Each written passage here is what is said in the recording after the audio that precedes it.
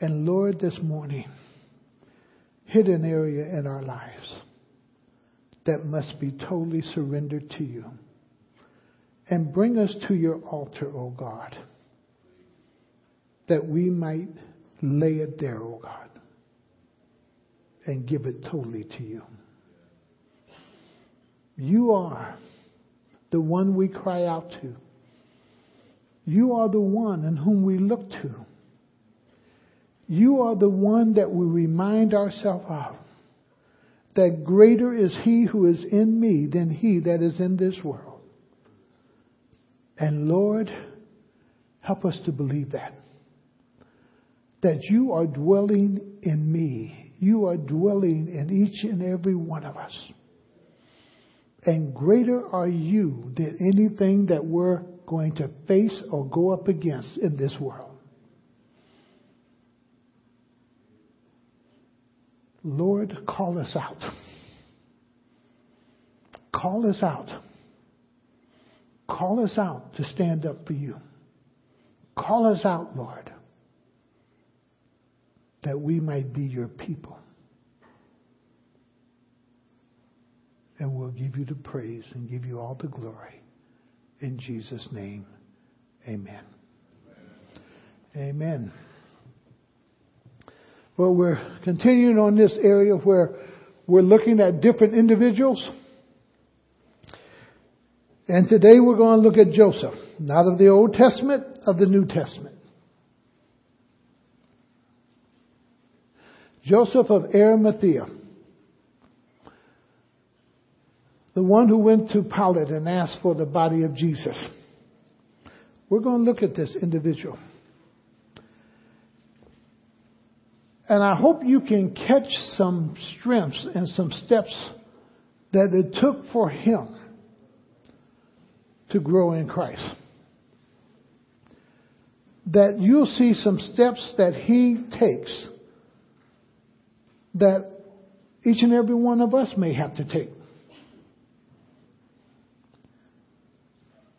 And oftentimes, as we read through, we read so quickly and we give very little thought that these were real people with real problems, struggling with real issues.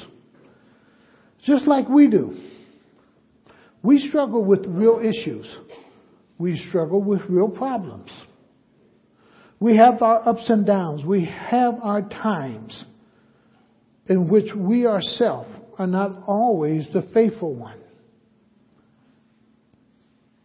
But God will always bring us to a place that I have to make a decision for him. I have to make a decision for him. In our Christian life, oftentimes, we're not very serious about God. We'll say we're a follower of Christ, but we're not very serious. We're not totally sold out. We say that we love him, but we spend very little time with him or learning of him. There's that time and place in which we have to come to a place to say, Jesus, you're all. You're all. You're all that matters. You're all that really matters, Lord. You're all. And in doing that, we come to a place where we're willing to stand up for Jesus, no matter what we might look like. We're willing to stand up. We're willing to say to him and everybody else, I'll stand up for you, Lord. I'll stand up for you. And that takes you and I into a place where we have to be willing to surrender it all. Because it's not about what people think. It's not about what I'm going to lose in this. I might lose friends. If you read down through history, God didn't come to divide a husband and wife. But you may lose a husband and wife. And we've seen it. Where the husband wants to serve God. And the wife doesn't. I'll never get a gentleman over in Canton. We spent some time. He was a dynamic photographer, and he took pictures for Goodyear, and that was his job, traveling all over the world taking pictures for Goodyear. And he couldn't understand why he was 59 years old, 60 years old, that his wife would say to him, she no longer wanted to be in this marriage. She no longer wanted to walk with Jesus. And it just tore him up. And all he could tell me, he said, Gus, I can't leave Jesus. I can't leave Jesus. I can't leave the church. I can't change my life. And I love her. But she don't want this life that I'm living today. We come to a place in life that we have to surrender and say, okay, Lord, it's all about you. It's all about you. At some point, you have to stand up for Jesus and not be fearful or ashamed. Fearful or ashamed. And oftentimes we find ourselves fearful to speak up for the Lord. I know I do at times. And then there's times that we feel a little bit ashamed of who we are as Christians. And those two things have to move out of our lives. And God has to really deal with us in those areas. Our fears and our shame. Our fear and our shame. A lot of people say they're Christians, but they're ashamed to live the Christian life. A lot of people say that they're Christians, but because their guilt is so heavy and their sin has been so prolonged upon them and kept them in bondage so long, they feel ashamed and that they're not worthy of this love of God or living out the plan that God has for them. And God has to deal with those two things. We're going to look at approximately 4 or 5 verses real quick, and I want you to keep them in mind. Because in the verses, we're going to see if they fit some of Joseph's life. And you have to ask, does it fit in your life? Scripture says to us that one of the things that point out about Joseph of Arimathea is that he was rich. Scripture says in Proverbs 38-9, keep falsehood and lies far from me. Who do we first usually lie to? Ourselves. Keep falsehood out of my thoughts. Keep lies out of my heart. That I even lie to myself. And just keep me out from generally just lying. Give me neither poverty nor riches. And then he goes on, he explains. But give me only my daily bread. Otherwise, I may have too much if I'm rich. And if I have too much, I'm not dependent upon you. I'll disown you. If I have too much, I don't need you, Lord. If I have too much, I'll be like the man with his barns. The only thing I'm going to do is party now. I don't need the Lord.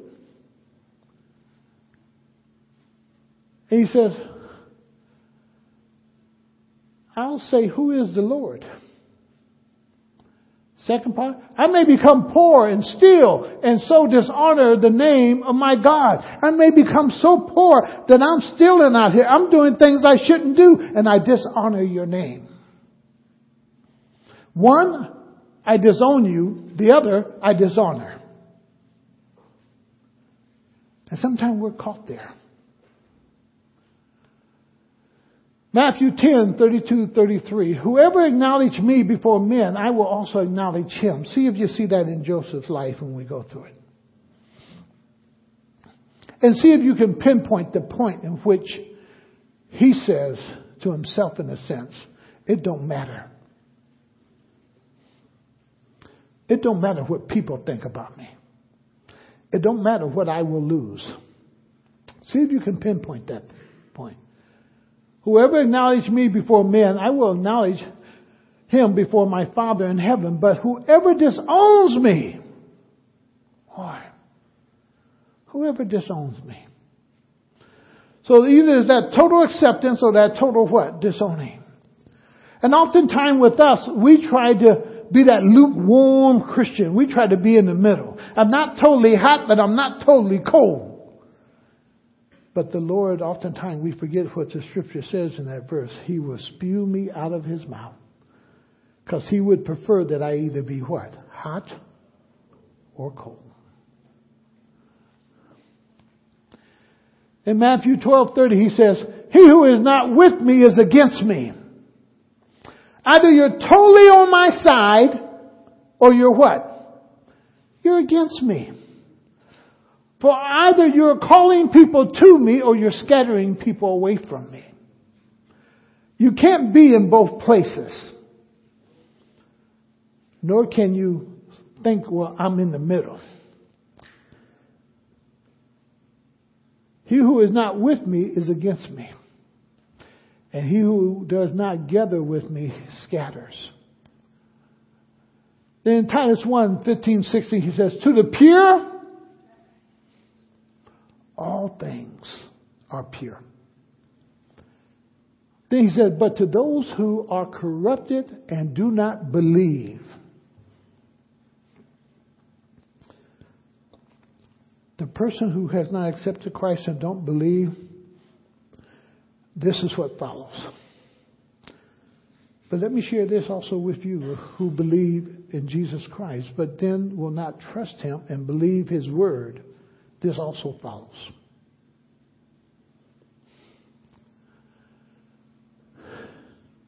But to those who are corrupted and do not believe, when you don't believe God's word,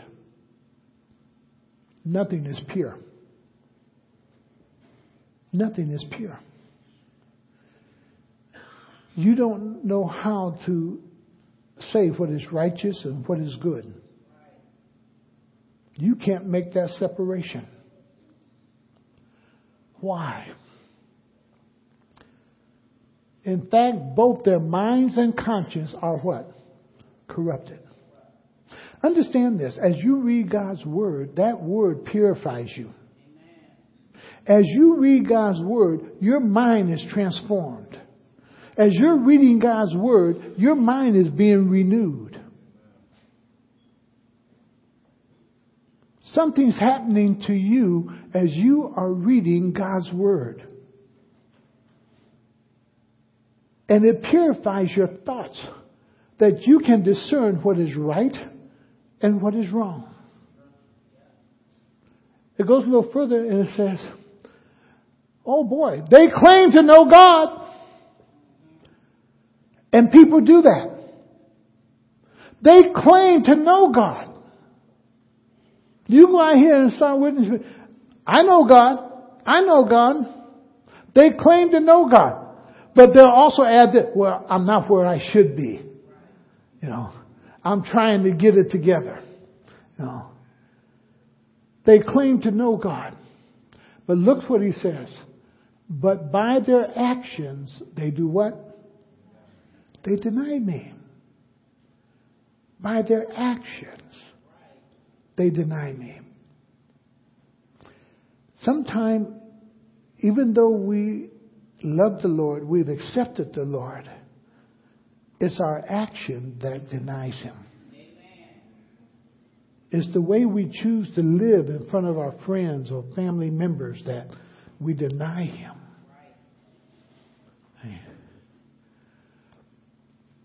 In Romans 1:16, he says, I'm not ashamed of the gospel. How many of you are ashamed of the gospel? The gospel here is not just death, burial, resurrection. The gospel is, are you ashamed of Jesus' life? Are you ashamed of what Jesus stood for? Are you ashamed of what Jesus did and portrayed? Are you ashamed of how he died? Are you ashamed that he arose from the grave? Are you ashamed of his teaching and what he asked of you as a Christian? Are you ashamed? And Paul says, I'm not ashamed. And a lot of young people have to get to that point because they're ashamed. They're ashamed to really stand up for the Lord. They're ashamed of what God's scripture is asking them to do. I can't do that because of friends looking on. He says, I'm not ashamed of the gospel because it is the power of God. And that's what we forget. It's the power. The gospel is the power of God in our life. The word of God is the power in our lives.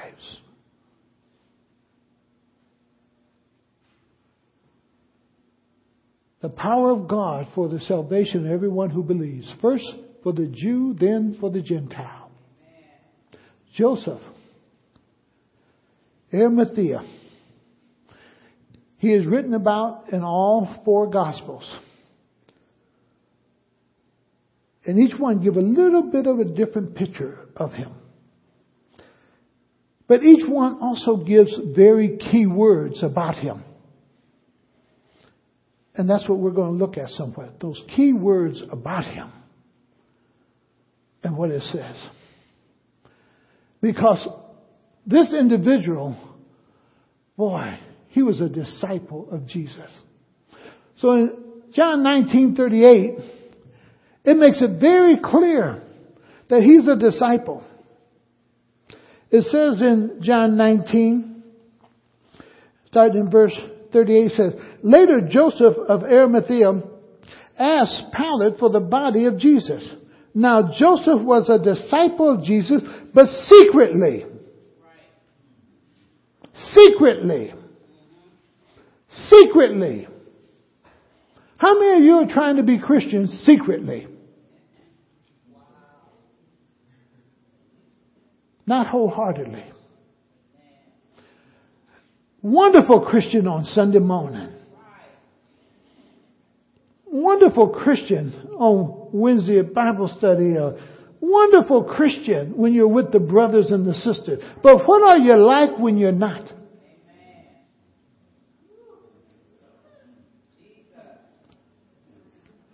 It is hard to live a secret life. It's difficult living a secret life. And yes, all of us have something that we're struggling with. It's something about what we've said about each other. Mind your own business. I'm taking care of my business. You stay out my business. The only thing we're saying, I got some things I don't want you to know about. Leave my business alone. That's my business. If you're a Christian, you're not a secret. I hate to say it, your business really isn't a secret. Because Paul says, I'm an open book, read by. I have nothing to hide. I'm transparent. People can see my life.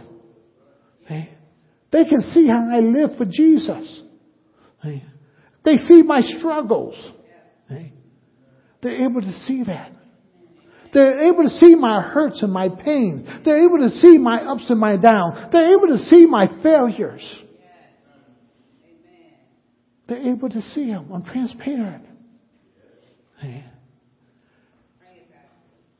And Joseph was trying to hide something. And when you live a secret life, it puts a lot of guilt on you. When you live a secret life, you're always trying to hide this thing or that thing. When you're living a secret life, you got to be cautious of what you say because you might let it out the what? out the bag. When you're living secretly, you put yourself in bondage.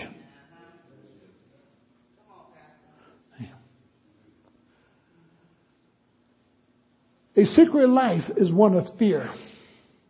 What people might find out. And I don't want people to know this about me. I don't want people to know. The gentleman who was on the school board, is that in Nordonia Hills or where, was living that secret life. And whoever told on him about his secret life, being on the school board, and living this other life also then. And when the police went in, now he got the gun and he's threatening to even kill himself or whatever. Because now the guilt and the shame all comes down at one time.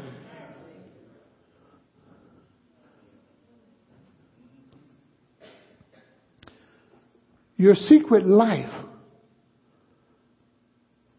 at some point will be revealed. Why? Because God says what's done in the dark, He'll bring it to the light. What you're whispering to others, God said, I'll shout it from the housetop. So where's the secret at? Where's the secret? And Joseph is living this secret life, and it's somewhat tearing him up too, I believe.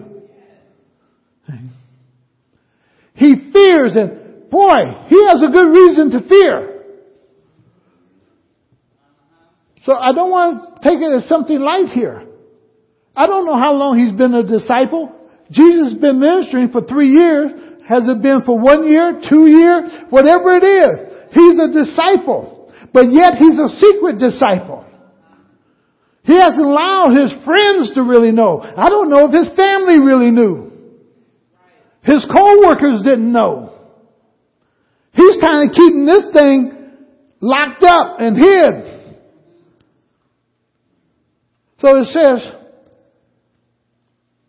but secretly because he feared the Jews. Now drop down into chapter 20 of John and come down into verse 19. Hey, he was in good company now. Because in verse 19 it says, on the evening of that first day of the week, when the disciples were together with the doors locked for the fear of the Jews.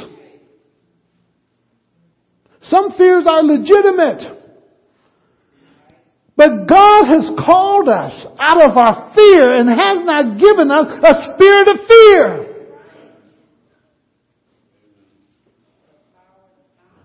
He hasn't given us that.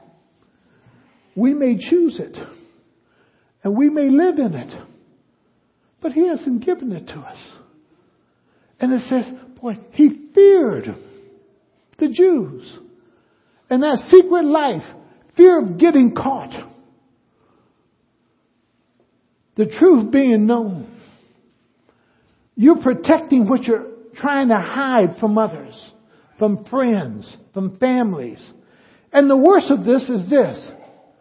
You live in a pretense world. It's not real.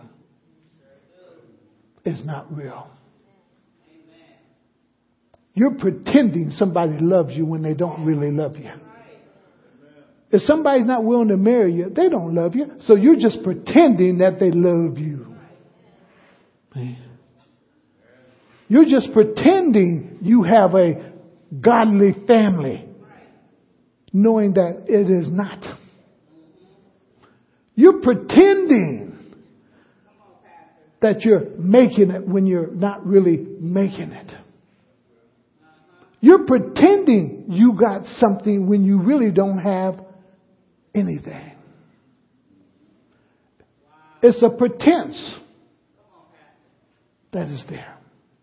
That's the worst thing about this thing. And you don't know where to live at. To live in the pretense, what I would like something to be, but is not real, or do I live in my reality of who I really am and what I am? Who did Joseph fear? Go to Luke 23:50 with me. Let's see if we can see why. he had this fear because it was really there. 23:50. Now there was a man named Joseph, a member of the council, a good and upright man, who had not consented to their decision and their action. What was their decision that they were talking about? What was going to be their action that they were talking about? And the whole process was a thing that they were doing, and the thing that they wanted to do. Go over to Luke chapter 22. Pick up with me in verse 1. Because here it says, boy, he did not consent to their decision or their action. And some scripture says he didn't agree with their action that they were going to take. So over in chapter 22, verse 1.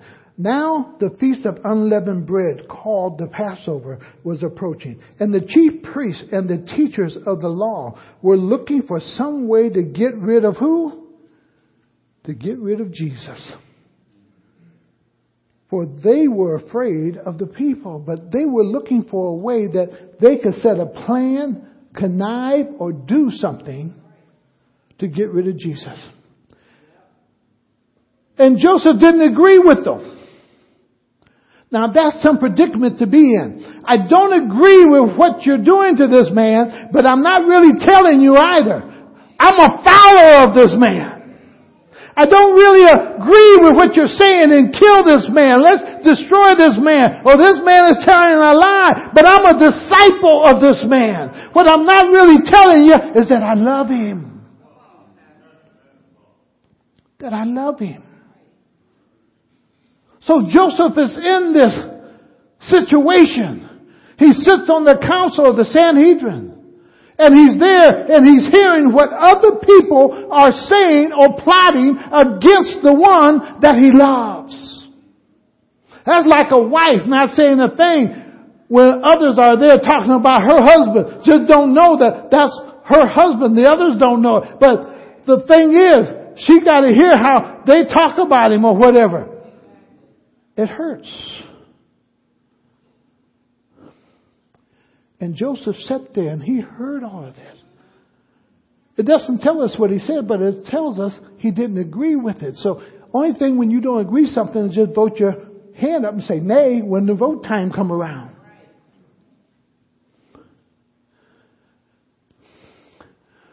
What made him so fearful? He was a member of the council. He went against their decision. And sometimes when you go against other people's decision, that could be some stance that you're taking. And people can become angry with you and people want to hurt you because you're not following them. Understand this. We don't have to always agree. But we should give each other the privilege to disagree and still walk together and pray together and worship together. Should never be such a disagreement that you got to leave it unless it's something about Scripture. Anything else, you have a right to how you see it and you view it. But the other person should have a right how they see it and how they view it. And should not feel any intimidation of raising their hand and saying no or yes. And here's Joseph. He's here with these longtime friends. And I imagine some of these people on this council of this Sanhedrin, he has known them longer than he's known Jesus Christ. And I imagine he's sitting at this table with some neighbors and some real close friendships that he has gathered over the years. And now they're seeing something differently. Where before, boy, there might have been a lot of agreement. But now Jesus is what we're talking about. And what we're going to do with Jesus. And now we got to make a decision. And I don't agree with you. You've been my co-worker. You've been my friend. You've been my neighbor. You've been my associate. You've been my, what they call them out in the street? My homie. See? Been my man. See? We ran together. You know, we kind of tipped it together. We sniffed it together. We did all this together. But I'm fearful to tell you, I love Jesus, the one you're talking about, because what might happen to me? Of what might happen to me? Now, we need to understand this part of it. There's only 3 things people can really do to you. And the question, when these things come up in your life, are you willing to lose them for Jesus? Are you really willing to lose them for Jesus? Because if you're not, at some point, God's going to bring it to you and say, either you're going to stand up or you're going to deny me in this. 1, my name. It said Joseph was a good man. In Mark, it says in 15 that he was prominent. So he was highly respected. He had influence. He was well liked in the community. And understand, in the Sanhedrin there were 71 men. But this is one of the senior ones. This is one of the ones that's highly recognized in the community and respected by what he says and what he does. A good name. Proverbs says a good name is better than gold and silver and riches. A good name. Your reputation. A lot of us have no respect for our own reputation. We don't respect ourselves. We don't honor our own name. And here's Joseph. Boy, if I tell them I love the Lord, what will they do to my name? If I tell them I'm a follower of Christ, will they disrespect me? What would happen in the community? If the community finds out I'm a follower of Christ and I sit on the Sanhedrin, I sit on this council that makes decisions over other people's lives, and here I am, a follower of Christ, of someone who they're against. Boy. The second thing, physically. Well, if I say something, they might kill me. If they plan to plot on Jesus and kill him, and they don't even know him.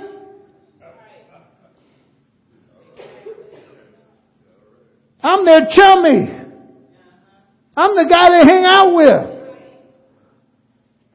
I'm the guy we went out with each other and partied and did all this other stuff. We were co-workers. We've been friends ever since we were back in grade school. And all now because I love Jesus and I'm a follower of Jesus, you want to hurt me physically. And if they would hurt Jesus, who is Joseph?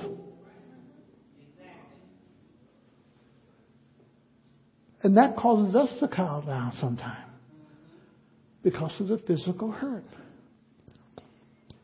Especially in large metropolitan cities where we know gangs are. We know what's happening on the street in that area. We're frightened. The third thing, it tells us in Matthew 27, that he was rich.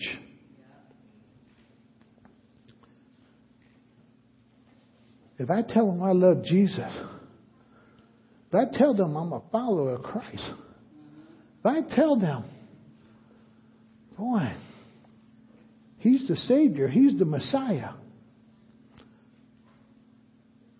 would I lose my riches?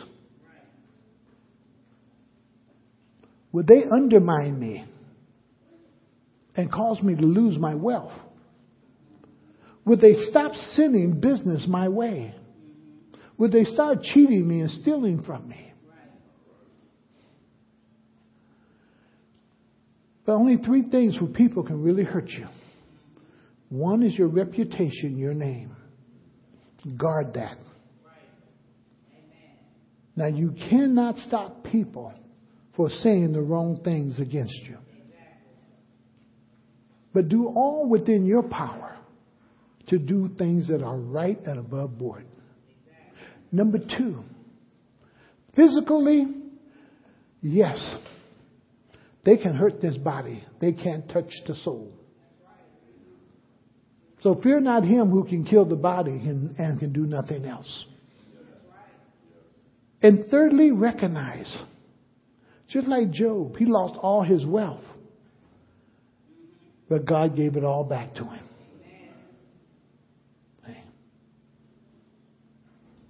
Don't work for wealth. Let God give you wealth. There's a difference in that. Now, that's not saying you're not working. But see, we don't leave who out the picture. Amen. Joseph came to a point in life, it didn't matter what people thought of him or what they would do to him. And it's very clear in the scriptures when this point really comes about.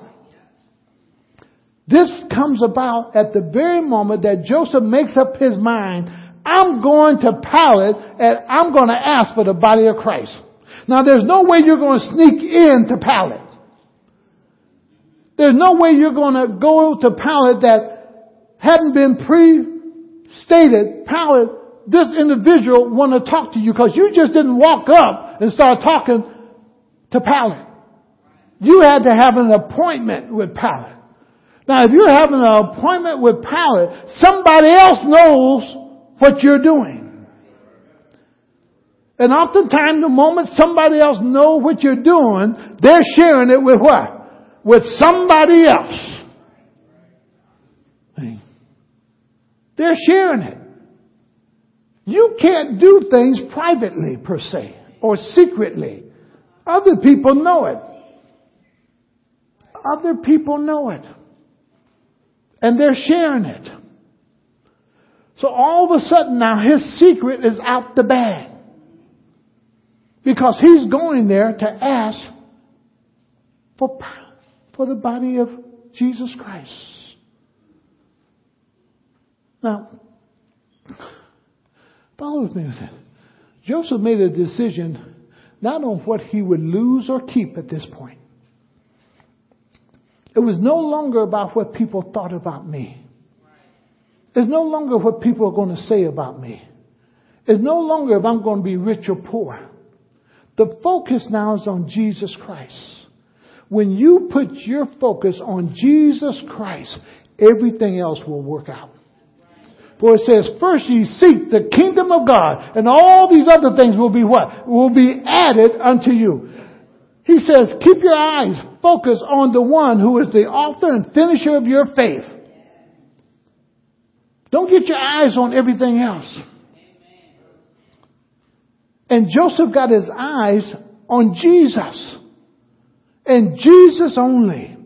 He took a moment to have to refocus, yes, because he was fearful. He's lost the fear now. Here he is up before Pilate doing what?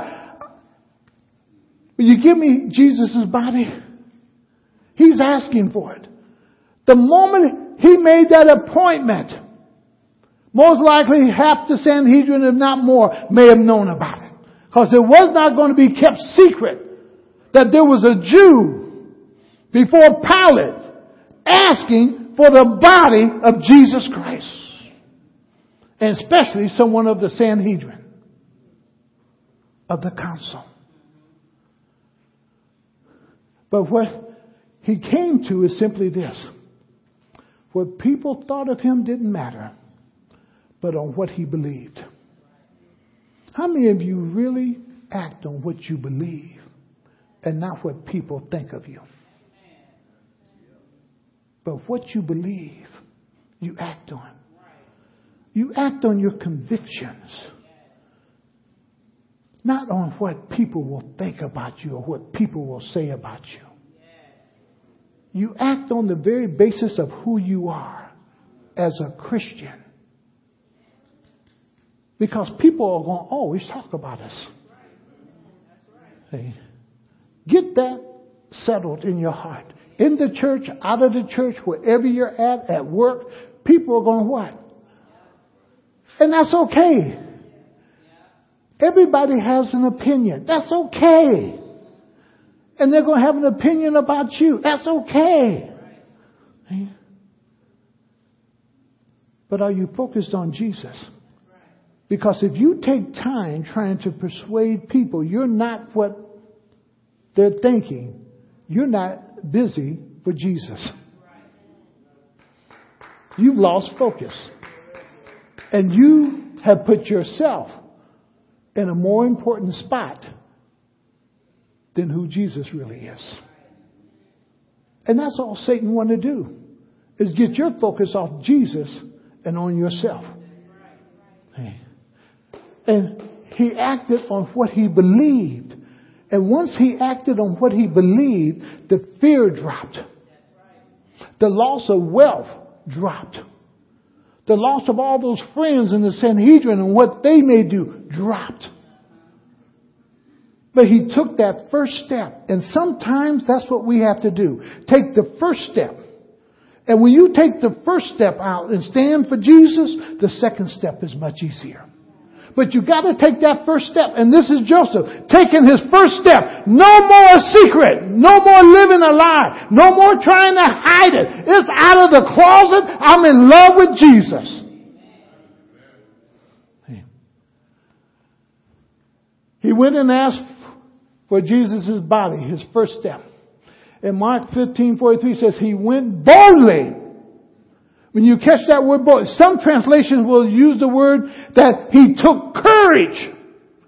Took courage in himself to go and do that. So this man was fighting a little bit with who? Himself. This man sat down and added up. Well, if I stand up for Jesus, I might lose this, and this. But if I don't stand up for Jesus, what am I losing? If I live for Jesus, I have this, and this. But if I don't live for Jesus, what I miss out on? And this man stands up, and his first step is, he said he took some courage. Now understand something. The moment you decide to stand up and trust the Lord, it's taking some courage. When you decide to live for Christ, it's a step of courage. When you stand up and be willing to do what Scripture says, it's a step of courage. You're standing on something. And it says in Luke 23:53, he took it down. What is he talking about when he says he took it down? He took his body down. Now, the good thing about this, that, boy, when you really look at it, he took it down during the day. We're going to talk about Preparation Day, because this is on Friday. Jesus is put on the cross. Everything he has to do has to be done by 6 p.m. All his work, everything has to be done. He went and took the body down. Now, understand, this isn't like going next door. Golgotha was outside the city. He had to make a little trip to go to Golgotha and to take that body down. Pilate, before he even released it, had a soldier come in to let him know Jesus was really dead. But he made that trip out and took that body down. But catch this. He did it in the daytime. Now, if you wanted to keep something secret, you'd be tiptoeing out there at night. Everybody sleep. And hopefully you could get it down and nobody see you. But he did it in broad daylight. Everybody could see it. He's not worried no longer about what people think. He's not worried about what people say. His focus is on Jesus. His focus is on Jesus. His focus is on Jesus. His secret is out. Everybody knows he's a follower of Jesus now. Everybody knows that. Now, He asked for the body of Jesus only. Boy, me and the Lord, we talk back and forth on this one. And it's good. He asked only for the body of Jesus. Well, how about the other two guys? To understand this a little better is this.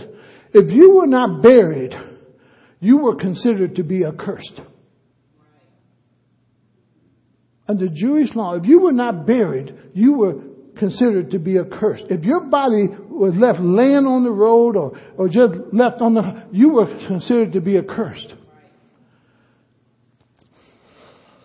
If he really didn't want his friends, and this is us now, as I went through this thinking process, this is us. I still want to be secretly. So I'm going to ask Pilate, give me all three bodies. By asking for all three bodies, what would I have diffused? Nobody could have said, you in love with Jesus. You found, I could tell that big whopper. They all Jews and I'm interested in all Jews. I want to see all Jewish folks buried right and properly. No. He didn't care again what others thought. He just said, give me the body of Jesus. He didn't mention the other two.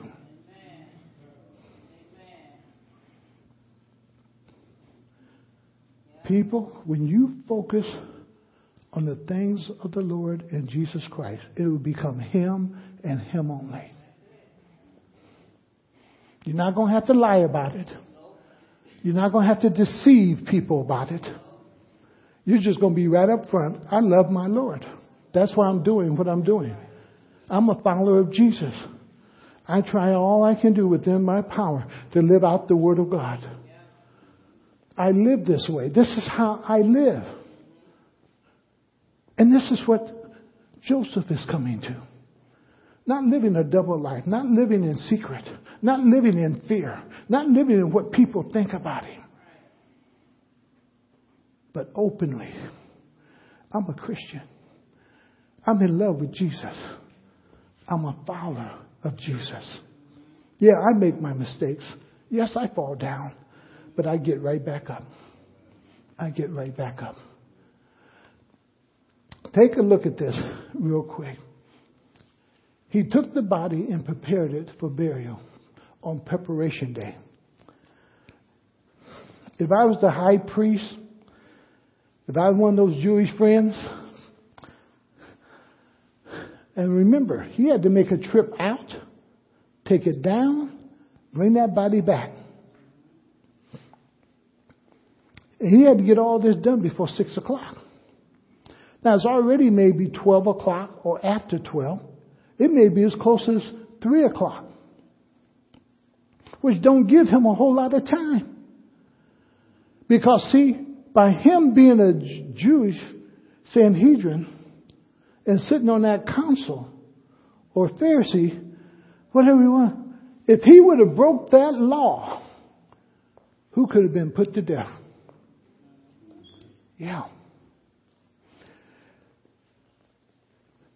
Now imagine the high priest and some of his friends on the council were saying, if he goes 1 second over, if he's not done by 6 o'clock, and that's even not only dealing with Jesus, he would have to deal with himself.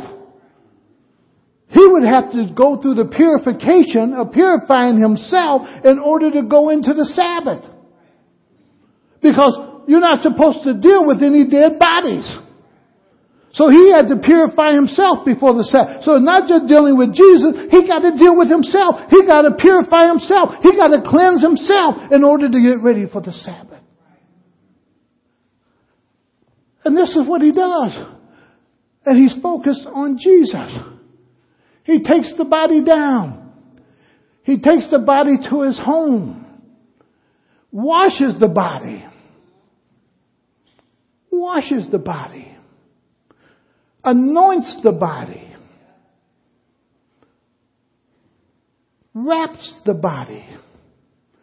I don't know how long wrapping would be, but I imagine it wasn't something he just took zoom, zoom, zoom, zoom. You know, But he wrapped the body. He takes the body to the tomb he bought for himself. He got another trip to make. All of this is time consuming. And the clock is pushing him that he would be done. And come back home and purify himself for the Sabbath. That's why the scripture says the preparation day. The day before the Sabbath, the Jews got ready for the Sabbath. They would really start, history tells us, they start at 6 o'clock p.m. on Thursday, preparing themselves, getting all their work done, getting everything out of the way, their cooking, everything needed to be done for the Sabbath and be done before 6 p.m. on Friday. On Friday. Hey.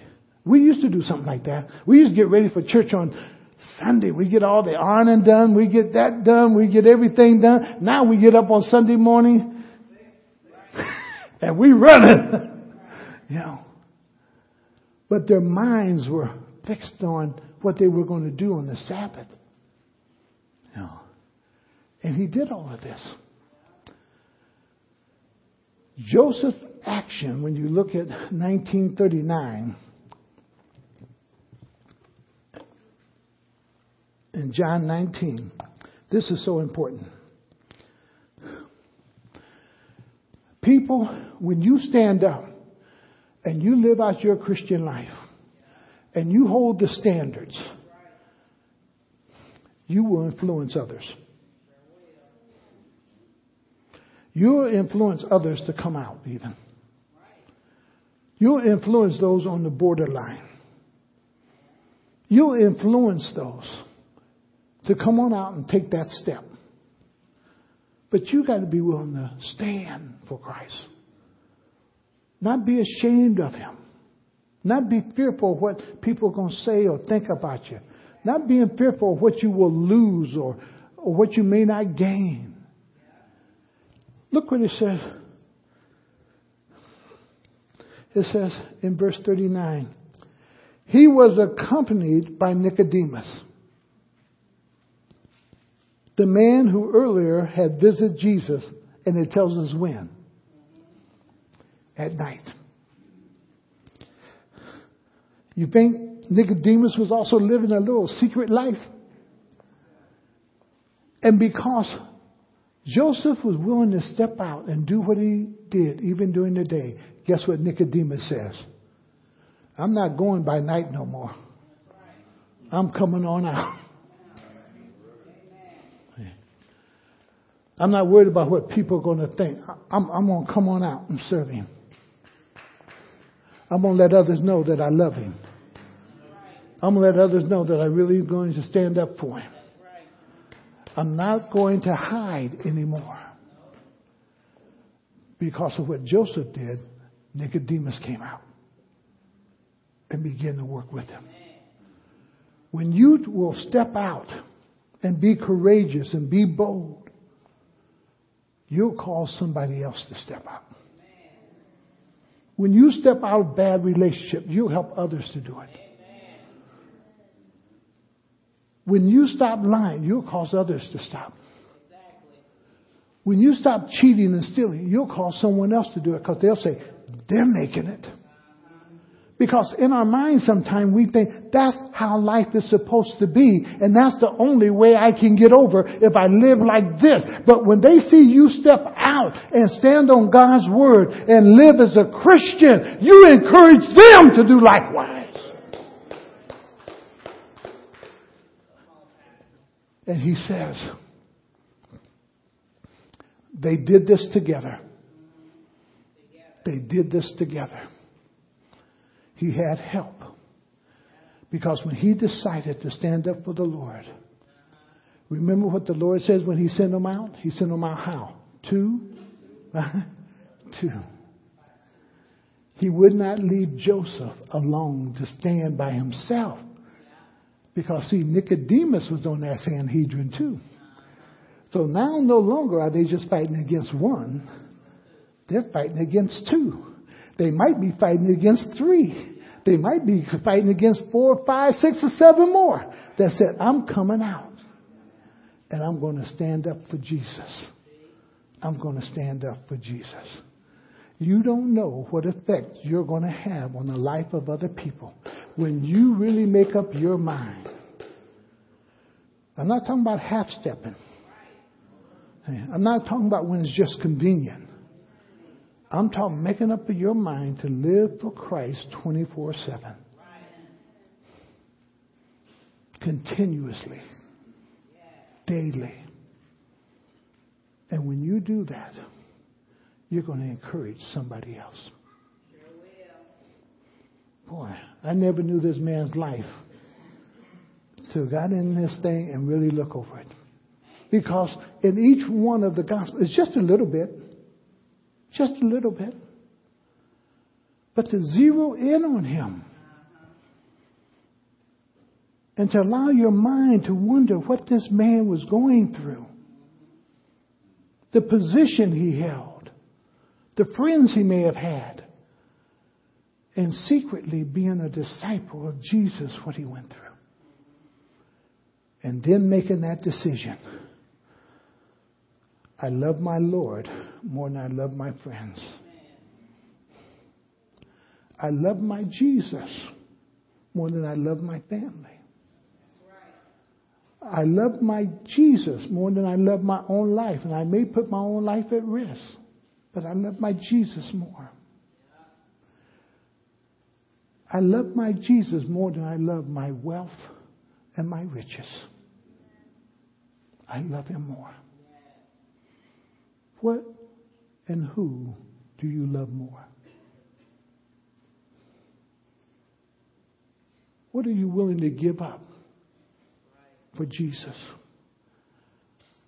Just think, Joseph may have had to run this verse through his mind. What if a man was to gain the whole world and lose his soul? What has he gained? Oh boy, I'm sitting in a good position here, God. I'm well respected.